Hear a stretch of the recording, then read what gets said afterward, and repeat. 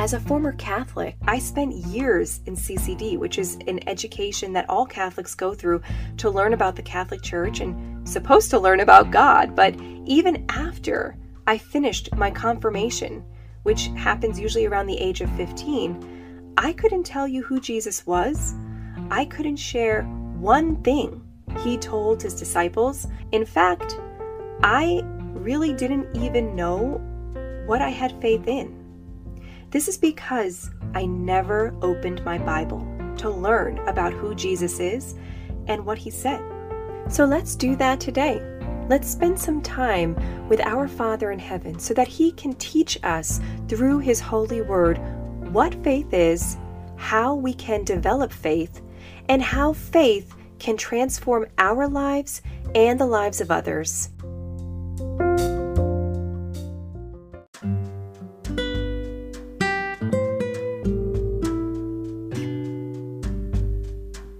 Welcome to the Narrow Path series, a pod bringing Christians like you from around the world together to learn more about our Lord and Savior Jesus Christ and how to worship him in truth and in spirit. Whether you've just been saved or you've grown up in a Christian home, this series will open your eyes to the false teachings and practices that have become rooted in society and are slowly pulling you away from the straight and narrow path. Join me, your host Courtney, as I dive into the scriptures to uncover the truth about what God expects from us, his children, and how we can walk towards him in our daily lives. Hey there, and welcome back to the Narrow Path series as we continue our discussion of how to enter into the kingdom of heaven. Last episode, we uncovered the truth behind salvation, which is that it's a gift from God. It is through our faith in God's Son, Jesus Christ, that we are saved.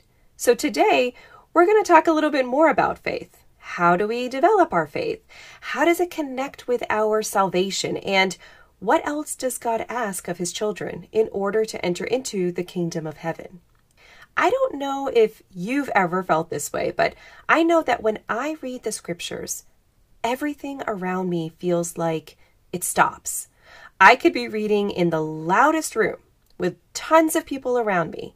I could be reading by myself in the evening or the morning. I could be listening to my Bible in the car, like a podcast.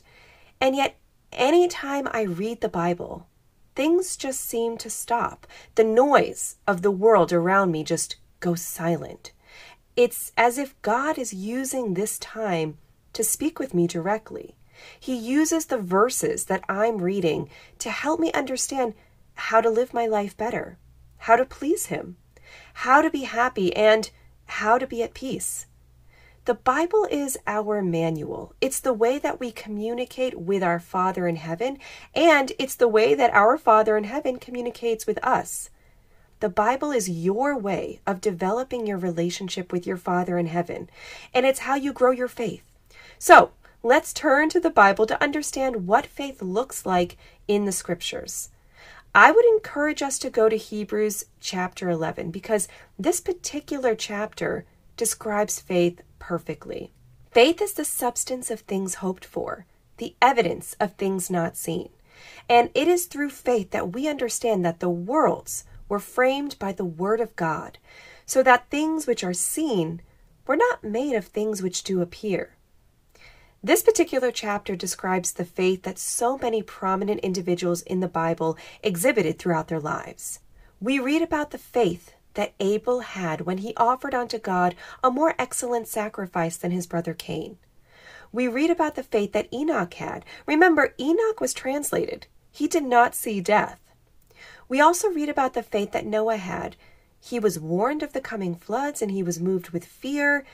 It led him to prepare an ark, and he ended up saving his entire house while the rest of the world was condemned for their unrighteousness. We read about so many examples of faith that Abraham demonstrated throughout the scriptures. I mean, he had so much faith that he left his homeland to receive an inheritance that he was promised by God. He was also willing to do something that I think many of us would struggle with.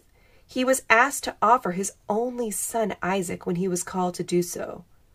Of course, we also read about the faith that Abraham's wife Sarah had when she received strength to conceive Isaac. And then, of course, when she was able to deliver her son, even though she was way past the age of childbearing. We read about the faith that Jacob had when he was dying. Jacob was able to bless both of his sons. We read about the faith that Joseph had when he died. He made mention of the departing of the children of Israel, and he gave commandment concerning his bones.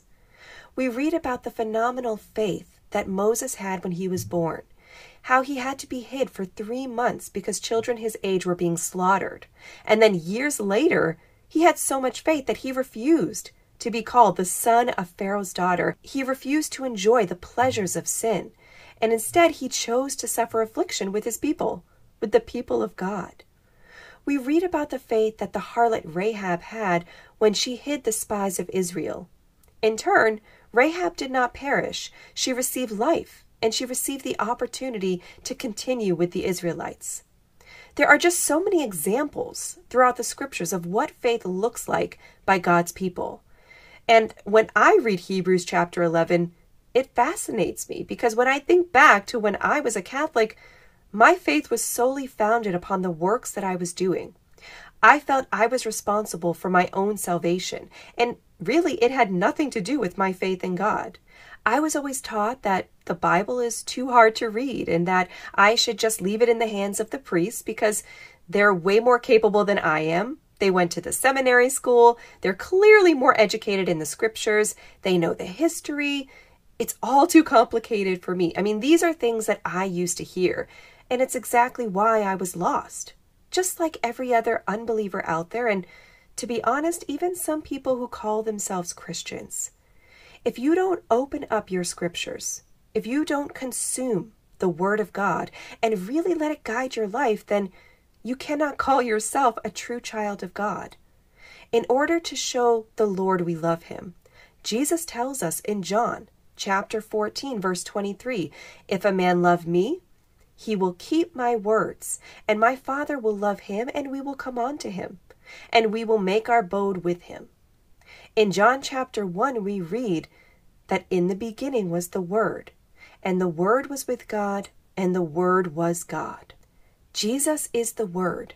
The Word is alive, and it's through studying the Holy Scriptures that we build a relationship with our Father in heaven. If anyone tells you that you don't need to read the Scriptures, they're outdated, they don't make sense, you don't have time to do that, let someone else do it for you.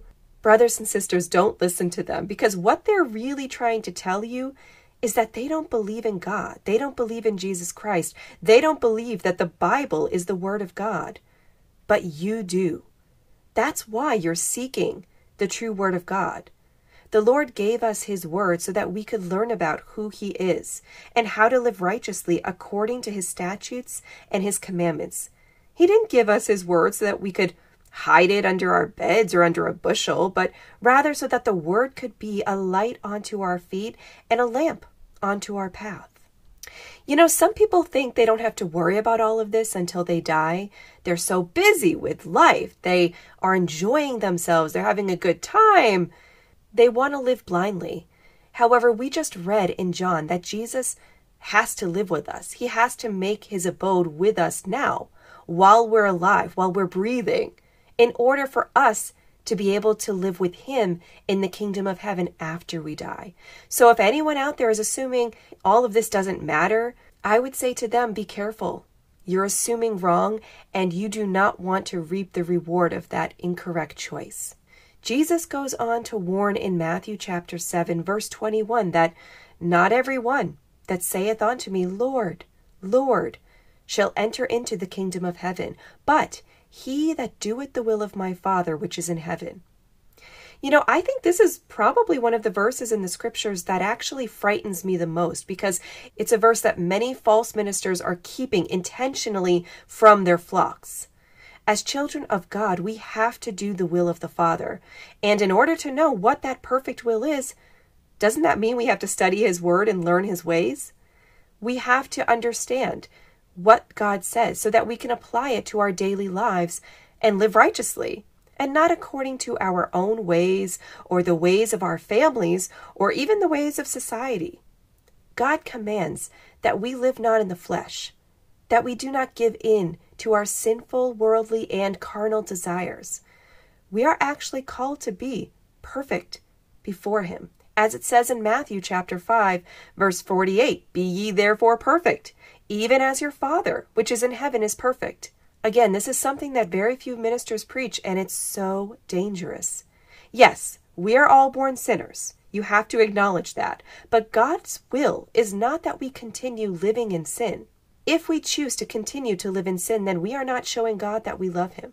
We are not keeping His word. We are not living righteously, and we are not honoring Him. In Luke chapter 13, verse 24, He says, "Many will seek to enter in and shall not be able." This should give insight into the fact that being a child of God does not mean you can continue living your life in unrighteousness as unbelievers do. You can't. False religions like the Catholic Church, though, use things like indulgences to buy your way out of your sinful lifestyle. This is foolishness. Only Jesus can save. Only Jesus can remove sin. He was the ultimate sacrifice after all. That's why we no longer have to perform animal sacrifices the way we used to have to do in the Old Testament. A true child of God must actively work to depart from sin as they put on the cloak of godliness. Now, I'm not trying to say that the moment you become a Christian, you stop facing trials. You stop facing temptations. You no longer have desires suddenly. No, in fact, the moment you choose God, you start to face those things even more because you have left the world of sin. Satan is actually very angry. He's lost one of his soldiers. So you know what that means? He's going to throw every single thing at you that he can think of in hopes that you're going to fall, in hopes that you return to your sinful ways. Keep to the straight and narrow path. Live your life according to the word of God because it is freedom. You will learn to be able to overcome so that you no longer intentionally commit sin, but instead you're striving towards perfection. You will learn to have the commandment of God, the law of God engraved in your heart. It's no longer something you even have to think about. It's just a part of who you are. That's what the scriptures talk about when they say becoming a new creature. In fact, that's what it means to be born again. As children of God, we must commune with our Father. We must ask for forgiveness on a daily basis, and we must have a relationship with Jesus Christ. That is how our faith grows. Now, what about this concept, once saved, always saved? Many Christians out there believe this notion that once you receive salvation, no matter what you do, you will always enter into the kingdom of heaven. Honestly, it baffles me that this idea is so popular amongst the Christian world because it literally negates everything we just read in the Bible. Children of God, open up your eyes. Do not fall prey to false doctrines like once saved, always saved. Remember what the scriptures say. The wages of sin is death, but the gift of God is eternal life through Jesus Christ our Lord. He asks all of us to depart from sin and to walk towards perfection and to really live the word of God. Titus talks about this as well in chapter 2, verse 11. "For the grace of God that bringeth salvation hath appeared to all men, teaching us that denying ungodliness and worldly lusts, we should live soberly, righteously, and godly in this present world." And Paul talks about this in Romans chapter 8, verse 10. "If Christ is in you, though the body is dead because of sin, yet the spirit is alive because of righteousness." So this brings us full circle as we talk about works. Remember, I said in the last episode that the Bible does talk about charity. The Bible does talk about good deeds, and that's the challenge. When you hear false religions mix and mingle the true word of God with corrupt teachings, the Bible says that when one has faith through the grace of God, then and only then can good works follow. In James chapter 2, verse 26, we read, "For as the body without the spirit is dead, so faith without works is dead also." When someone is filled with the Holy Spirit and walking with God, they are living His Word. And by living His Word, they will do good works as Jesus commands. But those works will be done in the name of Jesus and not in your name or for your own glory or for any other reason. You know, we hear a lot about works. Do good works. It's important. But I remember at one point asking myself, what is a work? The Bible talks about those who feed the hungry, those who clothe the naked, those who care for the widows and the orphans. The Bible talks about those kinds of works, and they are essential. But it's also important as children of God to pick up your cross, to do works of righteousness, meaning it's important to bring others onto salvation. Daniel talks about the importance of helping others find God in chapter 12, verse 3, when he says, "They that be wise shall shine as the brightness of the firmament, and they that turn many to righteousness as the stars forever and ever." This is probably one of my favorite verses because it's so powerful. It's a constant reminder to me that even though preaching the gospel to those who are sinners is difficult, there is beauty in doing it. There is true love in doing it. In fact, I kind of think that's where the meaning of tough love comes from. False churches try to describe love as rainbows and butterflies and everything that feels good. But in fact, love can often mean that you're doing something really difficult, that you're putting your own reputation on the line, and sometimes you're putting relationships with those whom you love on the line. Think back to the last time you shared the gospel with someone who doesn't believe in God. Did you notice how they mock you? The faces they make? The eye rolling, the snarky comments, the gestures. The people you speak with God about aren't always strangers who you can just easily walk away from. They often are people whom you love and cherish, like your family members, or a friend you've known all your life, or a close coworker. And yet, even in the face of adversity, you're still doing the work of God because you know it's the right thing to do. Because you know it's the work that God has called you as a minister of the gospel and as a saint to do. Yes, you are a saint. The scriptures say that any person who believes in the name of Jesus Christ is a saint, and saints are called to bring many to righteousness. So in doing this work, you will have your reward in heaven. You will have a great big mansion, and you're going to shine like the firmament in heaven, as Daniel talks about. So now we know what is needed to enter into the kingdom of heaven. One must have faith in God and His Son, Jesus Christ. One must read their scriptures to learn His word, and one must strive to be godly, departing from sin, and bringing many on to righteousness as a true saint. If you're listening to this podcast and you haven't accepted Jesus Christ into your heart yet, let's pray. Lord Jesus, please hear my prayer. Forgive me, Father, for the sins that I have committed. Help me to walk with you in righteousness. Lord, I accept you into my heart. I accept the sacrifice that you made for me on the cross, and I pray that you help me to walk with you according to your statutes and your commandments all the days of my life. Glory, honor, and praise be unto your holy name, Lord Jesus Christ, forever and ever. Amen. Remember, brothers and sisters, Scripture is the key. Scripture is the Word of God. Scripture is life. Start to read your Bible.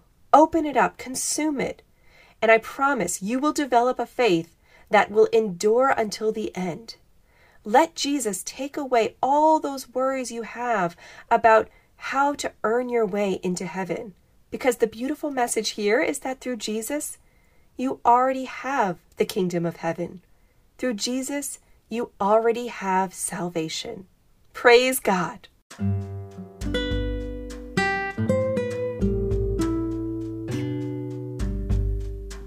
That about wraps up today's episode.